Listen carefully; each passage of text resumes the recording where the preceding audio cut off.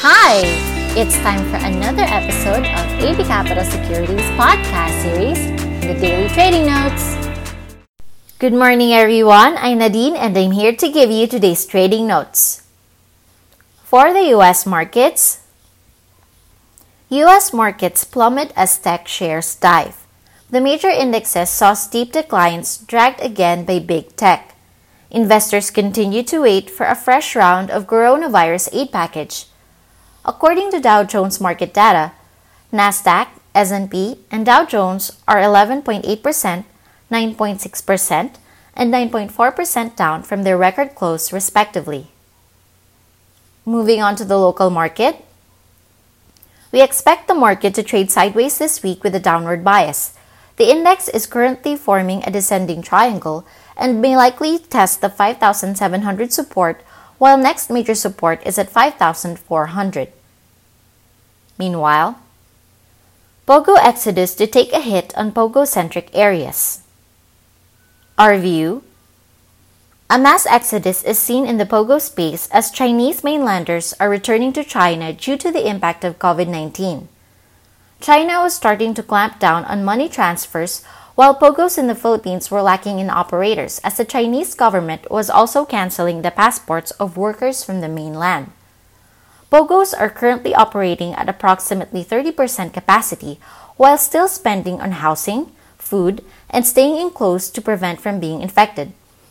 According to PagCor, the number of registered POGOs declined to 55 from 60 at the start of 2020, while only 29 had been given authority to resume operations after paying correct taxes and complying with health protocols.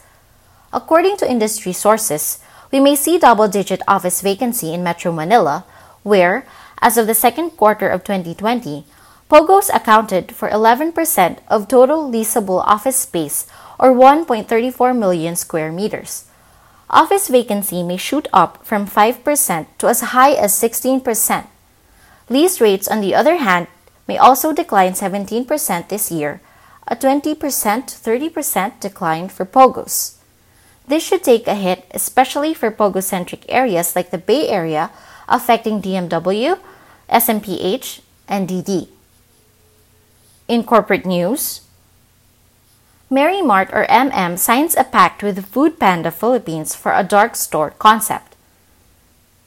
Our view: MM partnered with Food Panda for grocery deliveries, shifting to the new normal setup in the grocery space.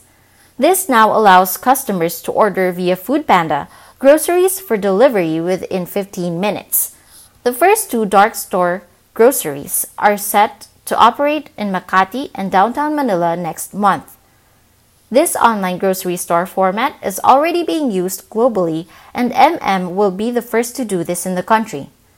Food Panda has over 20,000 riders across the country, while MM already has 11 operational branches and expects to end the year with 25 outlets. It targets to have 100 stores by 2021 and 1,200 by 2030, with 120 billion pesos in system-wide sales revenue. That wraps up today's market outlook. Join us again tomorrow for your daily trading notes. Stay safe!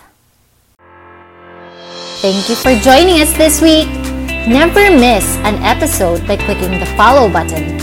Get in-depth analysis reports prepared by our research team exclusively for our clients. Open an account now for free. Visit www.abcapitalonline.com.